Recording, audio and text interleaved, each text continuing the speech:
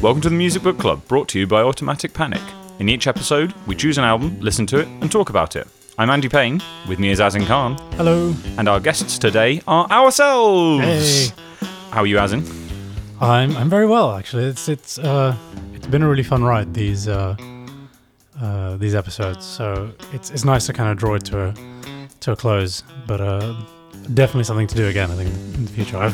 I've learned so much, and it's been a real joy talking to some of our other guests. Yeah, exactly. Lots of people who I've always respected as artists and stuff, and to be able to have that time for an in-depth chat with them has been probably priceless, really. Yeah. Nice having a structure there. Exactly, and this time, though, it's a bit self-indulgent now, so you and me, and we can talk about stuff, and we can... and we're in person, you can't tell this now, obviously listening to the audio, but this is only the third episode that's actually recorded in person without like going over a video call or something. So hopefully there are fewer like random like interjections because of the latency. Somebody tries to interrupt, but the other person doesn't hear it or whatever. And then I can actually look at each other. Laughs because it's just so loud that you can't tell what the other person's doing. Yeah, exactly. So hopefully it comes through, and it's a shame, that the pandemic and everything happened. That we were really looking forward to, after we did the first one with Danny. We were really looking forward to doing more of them. It's so nice to be there in person, hang out for a bit, listen to the music. Yeah, together. exactly. That was the thing that was like, we had this big plan of like, you make an evening of it. It's like 4 hours. You listen to the music, have some food together, chat, and then you just sit down and have that nice distilled conversation. Yeah.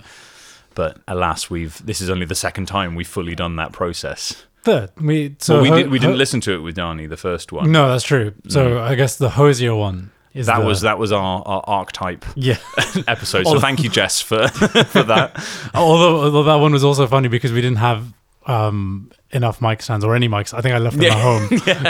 And we had to use all that like laundry stuff. Which is why Jess is hiding behind a laundry thing in the cover photo. We managed to make it work. I was pleased in the end that actually it wasn't a complete disaster because it could have been really easily. And we didn't have a proper speaker as well. Like we were playing it through some phone speaker. Yeah, we played off my laptop. Speaker, yeah. Which is a slight shame for Hosier's rich tapestry. Yeah, of you stuff really want a big on, sound for that, but alas. We didn't have any other option at the time. Nope.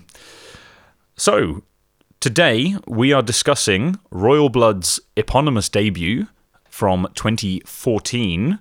If you, the listener, have not heard it yet, press pause now and go do so. Is that long enough? Yeah. It's about 32 minutes. Okay, yeah.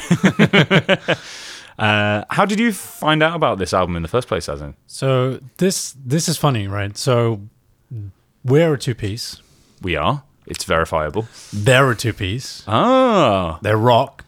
We like to think that we're rock and roll. There's some connections here. So you might think that there's a real direct kind of influence. And there is, but it's not why Automatic Panic exists, for example. No. I found out about Royal Blood properly after we'd already got the ball rolling with Automatic Panic. Not too long after, in fairness, but after that. So it wasn't quite that. But my God, if it were the other way around, I would have started a two-piece immediately. So it's not like I'm being like, I would have come up with it on my own. My God, I remember the way it happened was I'd heard things about them, never heard them, and read about this rock act that's been around. It was actually around the time their second album came out. So they'd been around for a few years by this time. 2017. Yeah. And I was at work, and one of my colleagues, Patrick, hello if you're listening, he sort of commandeered the speakers. We had a speaker in the office, and late in the day or something, people would start sticking music on. And I think he started playing Figure It Out. Mm-hmm. And I turned to him immediately. I just knew. I was just like, "This is Royal Blood, isn't it?" And he didn't actually say yes. He looked. I'm going to show Andy, and I'm going to try and describe what it was. He just went, And this is just like It's a like facial a expression. stank nod. Yeah, it's just a facial expression of "oh yeah." And at that moment, I was hooked. I was just like, "Okay, this is the shit." Yeah, I had a really similar experience in, though I didn't know it was Royal Blood at the time. I first heard Little Monster on the radio, and that first riff triggered something in me that I cannot remember from anything after being a teenager and hearing stuff for the first time, like finding it for myself. And I've certainly never had a rock band just listening to the radio that I've heard and gone, oh my God, what is that? That sounds incredible. And I think that song in particular is it put me in mind of a band CKY and 96 Quite Bitter Beings, which was their biggest song. It was featured on one of the Tony Hawk's Pro Skater games, and it's got that huge riff and kind of stomping sound to it that put me in mind. Obviously, when vocals come in and you hear it, you're like, oh, that's a bit more kind of modern polish to it. But it was so obviously new and exciting to me that I just had to listen to it. And the only other time that I can really feel like having that strong emotion to music recently was when Hristiana first played me Morphine in the car, and I just like, it resonated so strongly. Other things that your bass wavelength is much longer than most people, right? So it makes sense of Morphine.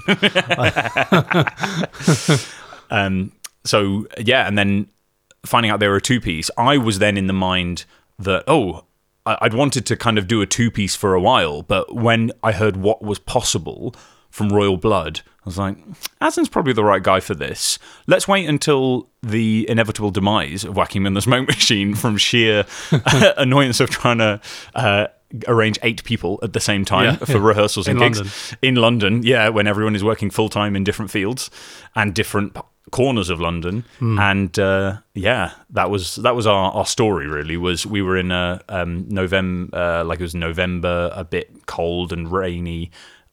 We were in the pub. We just had a particularly frustrating incident of photo shoots and trying to arrange rehearsals, and we were just like, why don't we just form a two-piece? And in my mind, I'm like, yes, I've been waiting for this ever since I first heard Royal Blood. This is exactly what I wanted. But Royal Blood are really special in that way, right? If someone who's only heard their name and knows basically nothing about them, I'm suddenly exposed to their music and I can identify it immediately. That's not me being like incredible in some way. That's them, right? That's just they were signature without even trying in that sense. At the time, at least, there was literally nothing that sounded like them in the mainstream. Yeah, and there are many bands that you see maybe coming up the grassroots scene and so on. They're like the future of rock music or something.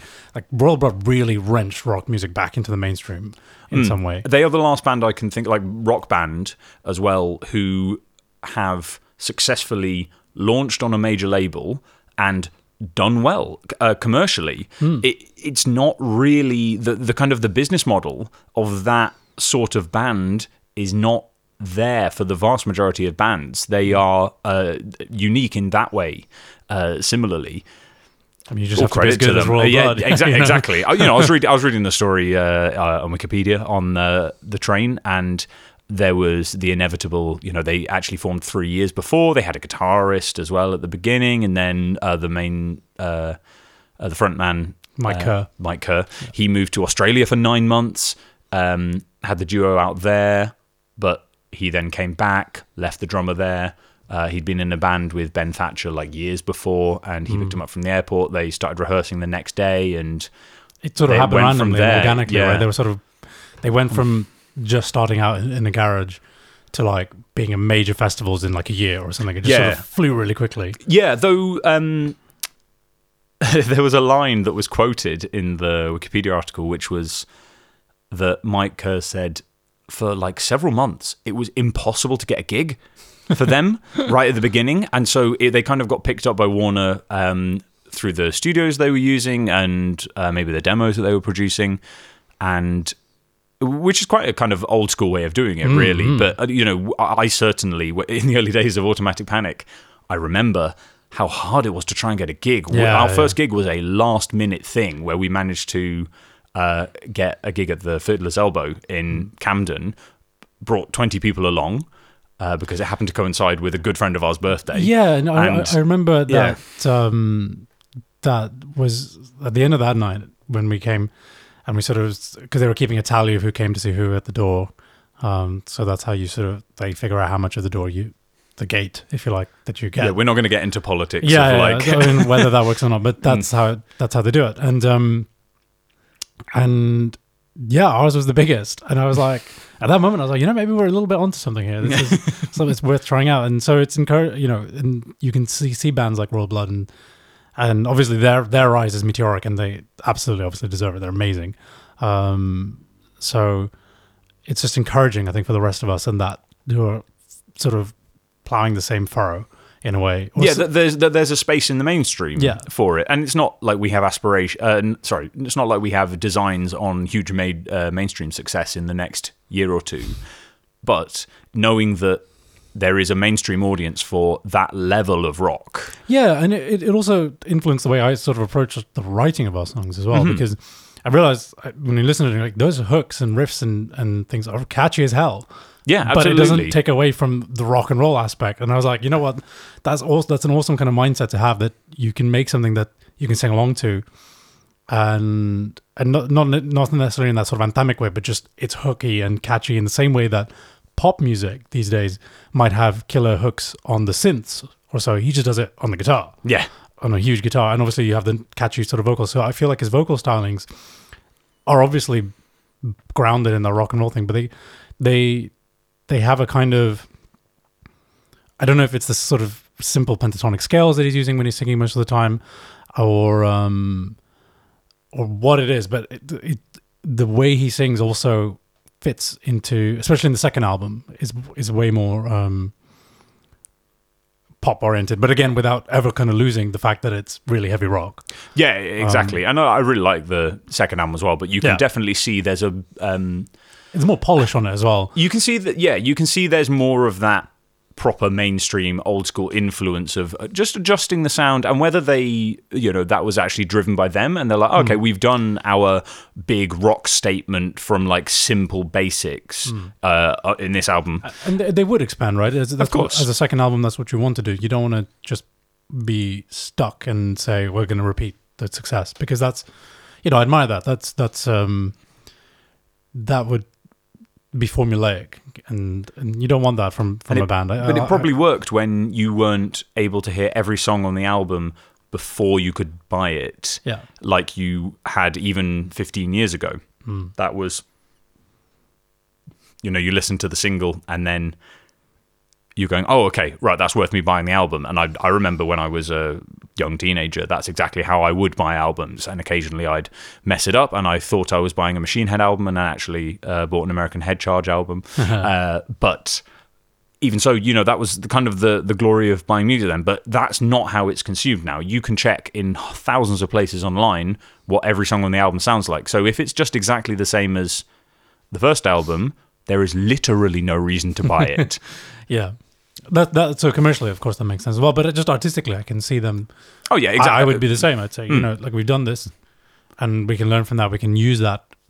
Do we want to write the same song again? Exactly, but it's still identifiably Royal Blood. That's the hallmark of any great band. Do they?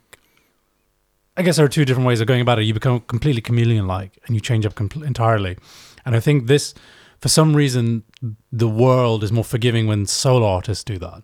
So you think of people like Bowie, or because you still have the timbre of the voice that links it in, and that is. But you have that with the band as well. But for a solo artist, particularly a vocalist, the voice is going to be the much more prominent thing. That's true, and a lot of the music will be written around the voice. Yeah, that's a good point. That's probably the reason why. But I'm just thinking, people like Bowie changed his image, his music style from album to album. People more modern, pop artists do this as well, like Beyonce or Lady Gaga or Taylor Swift. Changed genres entirely. Exactly.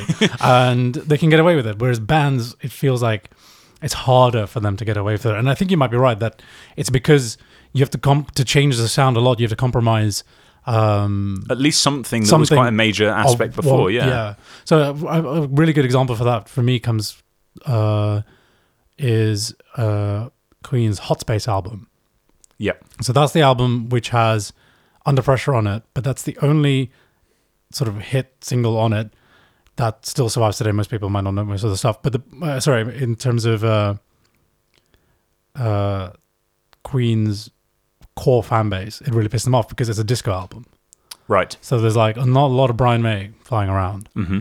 And maybe there's a couple of drum machines here and there. And the Queen's fan base rejected it. It's like, this is not us. And I think you're totally right that some of that sonic signature goes away. Okay, yes, it's still Freddie Mercury on verse on vocals, but where's the guitar?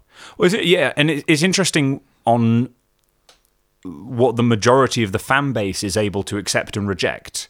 For me, Biffy Clyro are actually a really good example of they have their first 3 albums are entirely different to the stuff, and they did a huge pivot from on Puzzle, which was the one they had their mainstream breakout. And we're going to talk about. I'm going to mention it later because I cannot believe I didn't choose it for one of the albums for this season.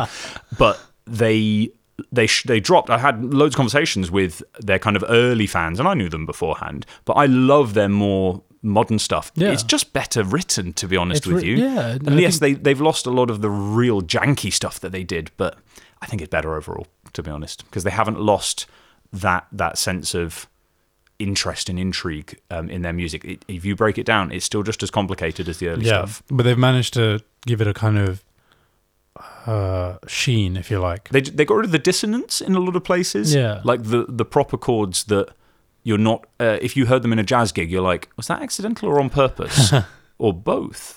yeah, accidentally on purpose. Yeah, and it's true. The best jazz musicians are like that. There's a story of, I think Herbie Hancock tells of Miles Davis when they were playing a concert together, and Hancock says, at some point, I can't remember which piece they were playing, but at some point he said, I completely balls it up. Like I played entirely the wrong note. And you can see Miles was turned sort of perpendicular to him because there was the piano here and Davis was facing the audience. And he just sort of looked out of the corner of his eye like this, hearing that he heard it. And then he did something that just made it right. Yeah. and that's when Herbie Hancock was like, yeah, this guy is the guy. Yeah. I completely balls it up and he just ran with it and made it a thing. And then you can do that in jazz. It's, in straight up rock and roll, it's way more obvious if somebody balls up, talks up something. Yeah, you're very unlikely to hear something that isn't a chord progression that you've heard before, I guess what it is. And that brings it back to Royal Blood, because Royal Blood, Mike Kerr, he plays a bass, and he only plays generally one note at a time. I know occasionally he does a little chord, but as a bassist, you play one note. Well, yeah, plus the octave, from the fine. guitar, but yeah. But the point is that it's sort of monophonic in that way. There aren't other notes, which means he can do crazy things that might be mistakes. Like there are often lots of sort of bits where he moves up or down a semitone, and it implies that chord, and it's usually like a dominant seventh or something. But there's only one note, and he's very good at building the chord from just those 2 notes of his voice and the bass. So you get the feeling of a chord, and you can hear the progression. But there are only 2 notes at any given time. Yeah, so he's changing the gap just between the 2 notes, essentially, to control your feeling. Exactly. Yeah. And he's really good at that. I am a music teacher. I forget these things. I once called an oboe a clarinet, and vice versa. No. Although, to be honest, I'm not sure I could tell the difference if you just showed me one. Absolutely. And I listen to it, and one of the things that I really like, and I mentioned this, but I think I cut it when we were editing one of the other episodes, was how I love when you change the kind of pre-chorus on the second time you do it, you change the chords in there. And through Royal Blood, he does that so often and in such different ways. It's kind of because there's only the 2 of them, they don't have that many options of instrumentation. And this album, they played all of the songs live, so there aren't any overdubs of individual main parts. There's a little bit of, the occasional guitar lick and tambourine and shaker, but that's it. Everything else is coming from that one take. So the way that they structure the music and the progressions in and out, and they change a bit if it repeats in the song, is where you get the interest from. Not because, oh, the guitar is playing a bit here, oh, the vocal is doing a bit, and now there's there, a synth, and then there's a synth, there's a piano, and there's a this, and there's a bit more percussion in the background. Yeah, exactly. But and that's typically classically how music was made, right? With orchestras, and you have all those sort of levers to pull. Mm-hmm. And when you're just a two-piece, you can't. You have to build your music up, usually by taking things away, as we've seen. Like there'll just be like half a bar where the drums drop out or something like that. And this again brings me back to the pop aspect of it. Is you see this in pop music so much because people have drum machines and so on, and the producers will just go around muting things at different points of the song. Mm-hmm. It's a very simple way of adding power to whatever's not being muted, and it's a really commonly used technique, if you like, in pop music, and that's how it seems to me that it sort of ties it together. That it gives it a mainstream feel, even if it's not anywhere near the mainstream when you actually listen to it as a whole. And the dynamics on this album are really huge as well.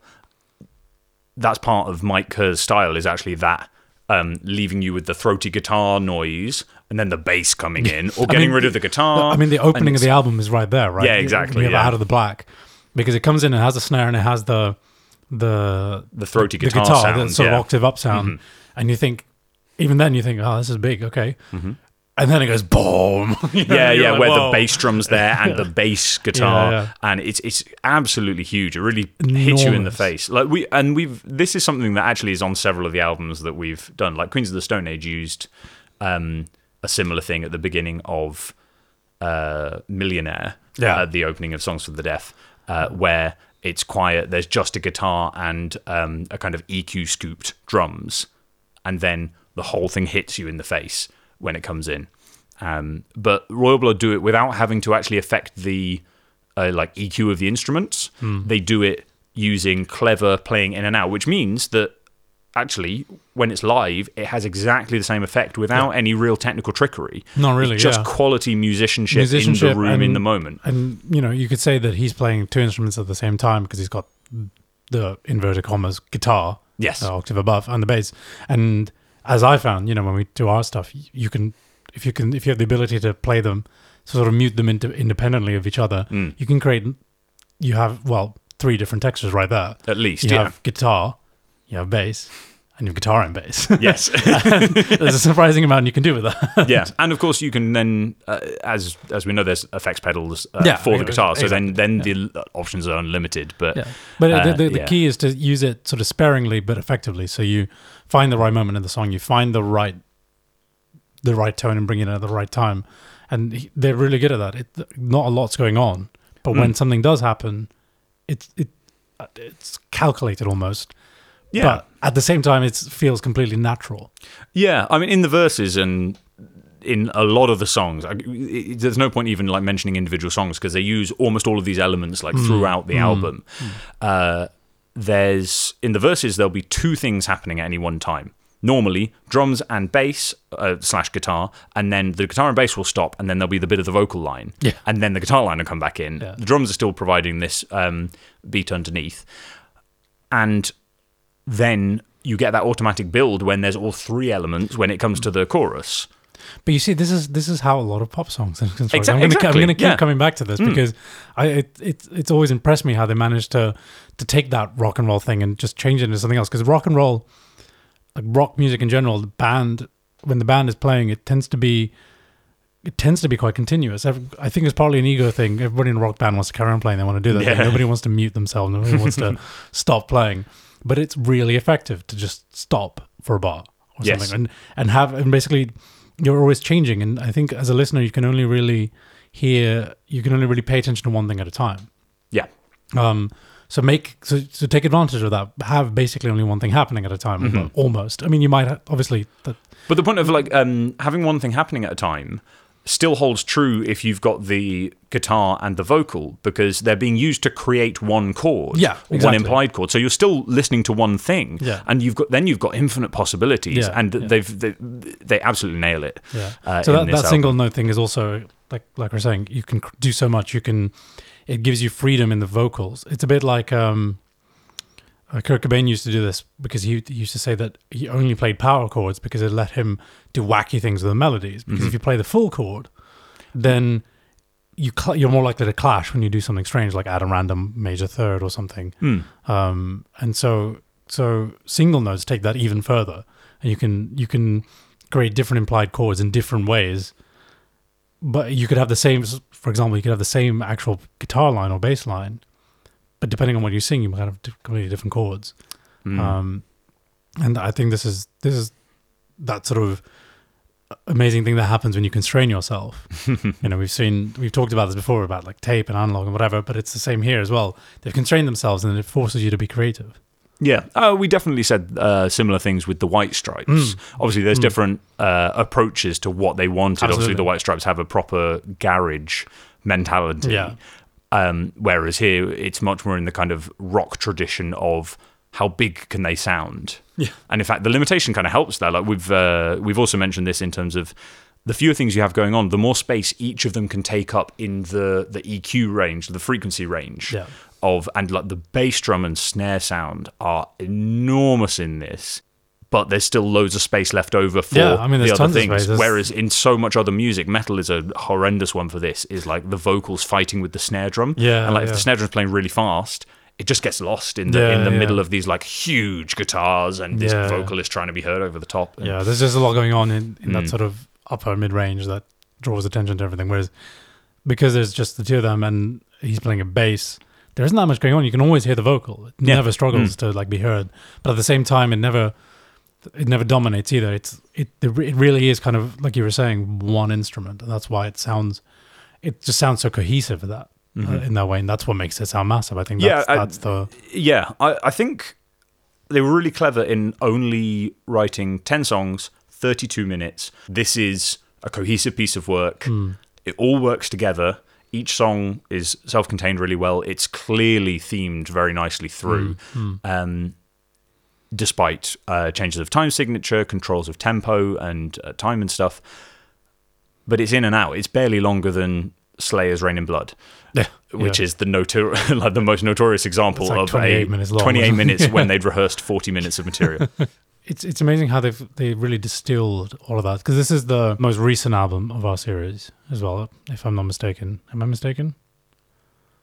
I'm trying to think when Hosier came out. Ooh, they came out in the same year. Was it 2014 as well? Yeah.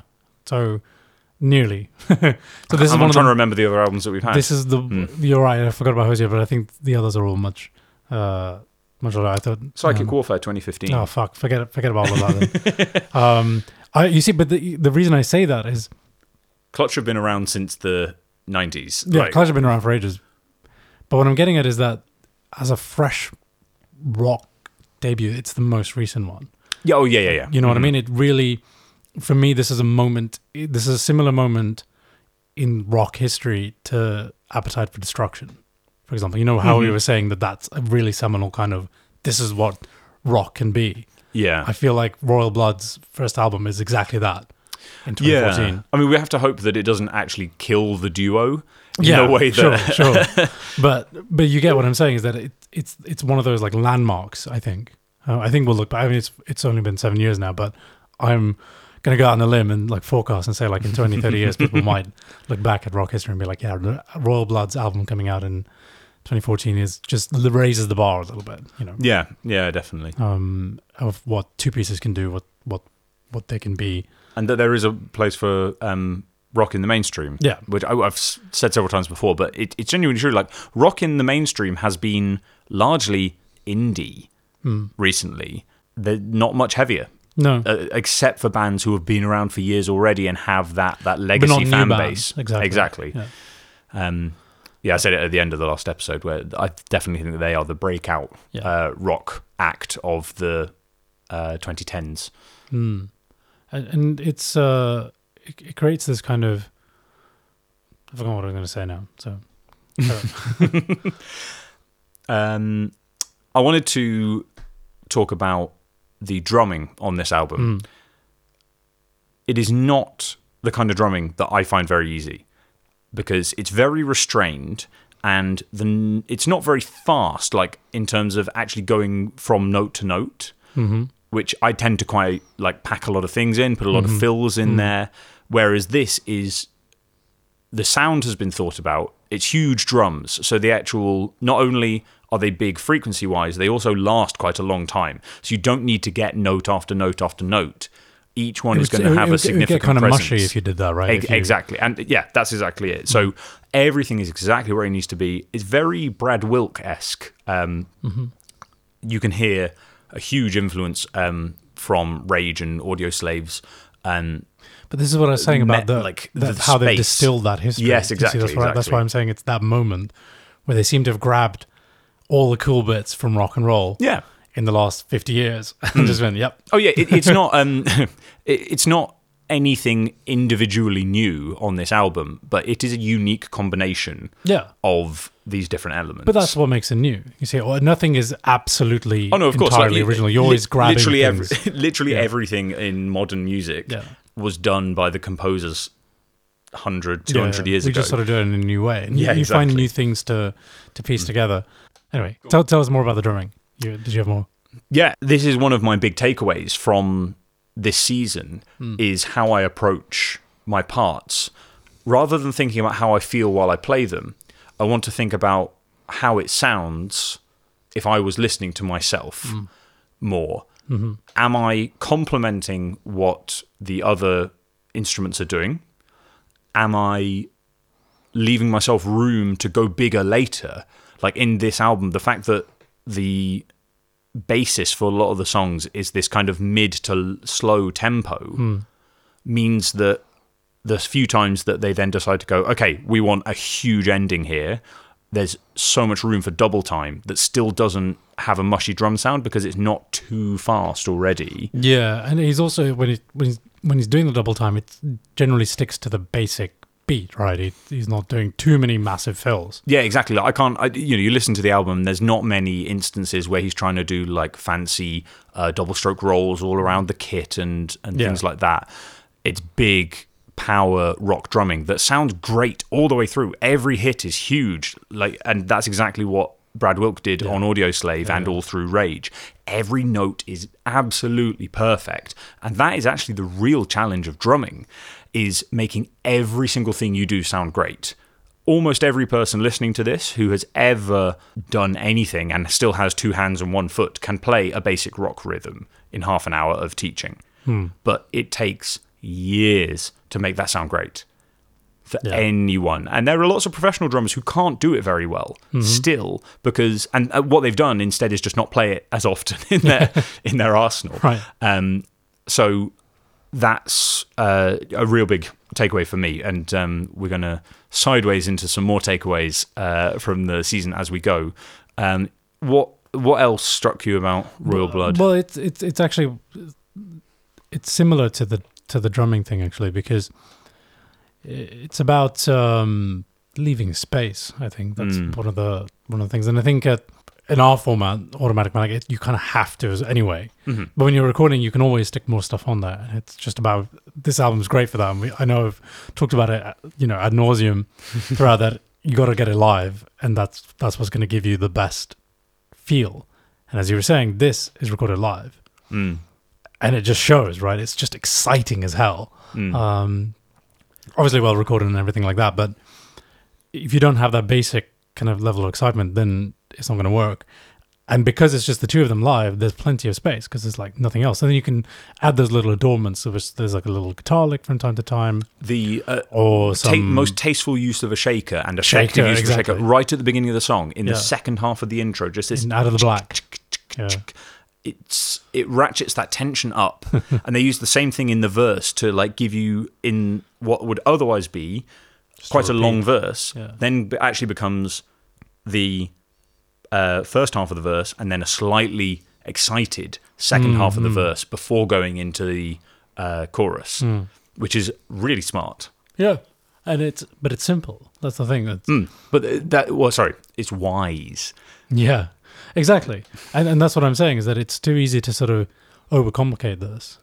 In the end, it's music, and you can just, like you were saying, put yourself in the listener's position, and there's a lot you can do that's quite simple. I mean, the White Stripes are another one that use percussion a lot. If you listen to their songs, there's shakers and tambourines all over the place. It fills out the sound without there being a sort of really identifiable other instrument, if you know what I mean. Obviously, it's there if you're listening for it, but it's not like there's suddenly a piano or something else that's really complicating the sort of harmonic content. Yes. And implying another person. Obviously, I don't mean any offense to any percussionists out there, but I think the average person just, like, it doesn't really register in that way. It becomes more texture. But that's part of the beauty of it. It's like, yeah, out. you can build your music in so many different ways, and texture is just as important as the harmony. Yeah. Whether people realize that or not is kind of they it's a moot point. People feel it, but you don't consciously hear it, if you know what I mean. It's like we were saying in the Guns N' Roses episode. It's you feel it rather than you thinking about it. Whereas like if somebody charges in with like a piano lick or a guitar solo, like they're forcing you to pay attention to them, and it's definitely not texture at that point. Yeah, well, there's a couple of points in here in Royal Blood where it sounds like there should be a guitar solo. There's only two of them, so the guitar solo, just like we were saying the rest of the chords earlier, it's an implied guitar solo. Yeah. It's really cool. It's kind of cool. But you don't miss it as well. It's sort of the way they play the instrumental part is sort of interesting enough, is big enough, and there's sometimes like a little backing vocal or something like this, and it just sort of works and it carries you through. And absolutely. That's something definitely to learn from. You know, it's definitely informed that kind of riff-based thing that we have. Yeah, definitely. Do you have a favourite song on this one? I'm gonna have to look at that. Yeah, I'm gonna look at it because this is hard. So Little Monster is really good. I think it might be Figure It Out. Okay. Yeah. Really good song. The thing about it is, you know, when we were listening to it earlier, the first two songs are really in your face, and they come in sort of really blast you and hit you in the chest. Figure It Out it sort of starts strutting at that point. It really does. I likened it to like the Bee Gees, Staying Alive. Yeah. That kind of very. It's got the same drum beat actually, but again, it's just like it's such a different interpretation of a very similar thing, like the little like chugging on the guitar. Yeah. It all works, and it just sort of and then it has that like really cool. It has a really cool bit towards the end where it kind of falls away, and it's just the guitar doing the thing, and the drums still sort of strutting away, and then it flips into that double time and then ends. Yeah, exactly. It's just like that song just blows me away every time. It's an absolute quality song, and it is one of the ones that I get in my head every now and then from this album. Because like we're saying, there are so many memorable bits. And it is a little guitar lick rather than the vocal line necessarily, but I always am able to follow it in. Yeah. How about you? Really great song. Little Monster. That impression was so strong right at the beginning, and I still think it's my favourite kind of collection of like riff and feel and stuff. I was surprised that it was the kind of lower down on the track listing. It's number 6 out of 10, I think. Well, I was kind of expecting it to be the opening song, but it's the opening song of side B. No, yeah, of course, right. and so as an album, it works like that. But I'm a CD person still in my mind, so I'm always like you front load the first 4 songs. Yeah. But actually, like it's kind of I guess I would actually say it's a testament to the quality throughout the album that it doesn't really matter, to be honest. No, it never really. It's not like Out of the Black is a poor opener. No, it's really good. And the album, like you're saying, it's really focused, and it's quick. It's just over half an hour. It also gets in. There's no filler. That's kind of a feature of most of the albums that we've done, right? Some of the one or two of them might have been a couple of songs heavy, but this one really not. It just sort of gets through and it's done. Mm-hmm. Absolutely. There's some real standout songs through it that I could have picked as well, actually, like now that I reflect on it, rather than my visceral need to have a Little Monster as my own. Like Blood Hands is such a progressive little progressive masterpiece, like the way that it builds into very intense, surprisingly like rock heavy chorus in there, very affecting. I mean, another one is "You Can Be So Cruel." Yeah. No, that first side, if I had to pick a side, it would be the first one, I think. Yeah. It's like if a metal band tried to cover the Black Keys. Yeah. That's what I think of it. But then you took away all the guitars, you know. Yeah. They could only play basses and baritones or something. You know?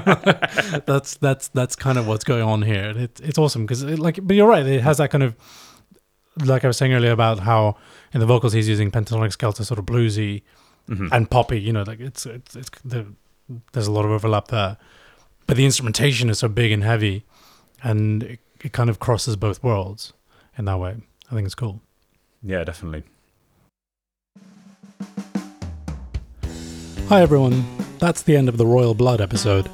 We recorded it as part of a larger conversation over the whole season, which will be out next week, so please do tune into that. Thanks for listening, and as ever, if you have any thoughts about what we've been talking about, then do get in touch, and we hope to hear from you soon. Bye!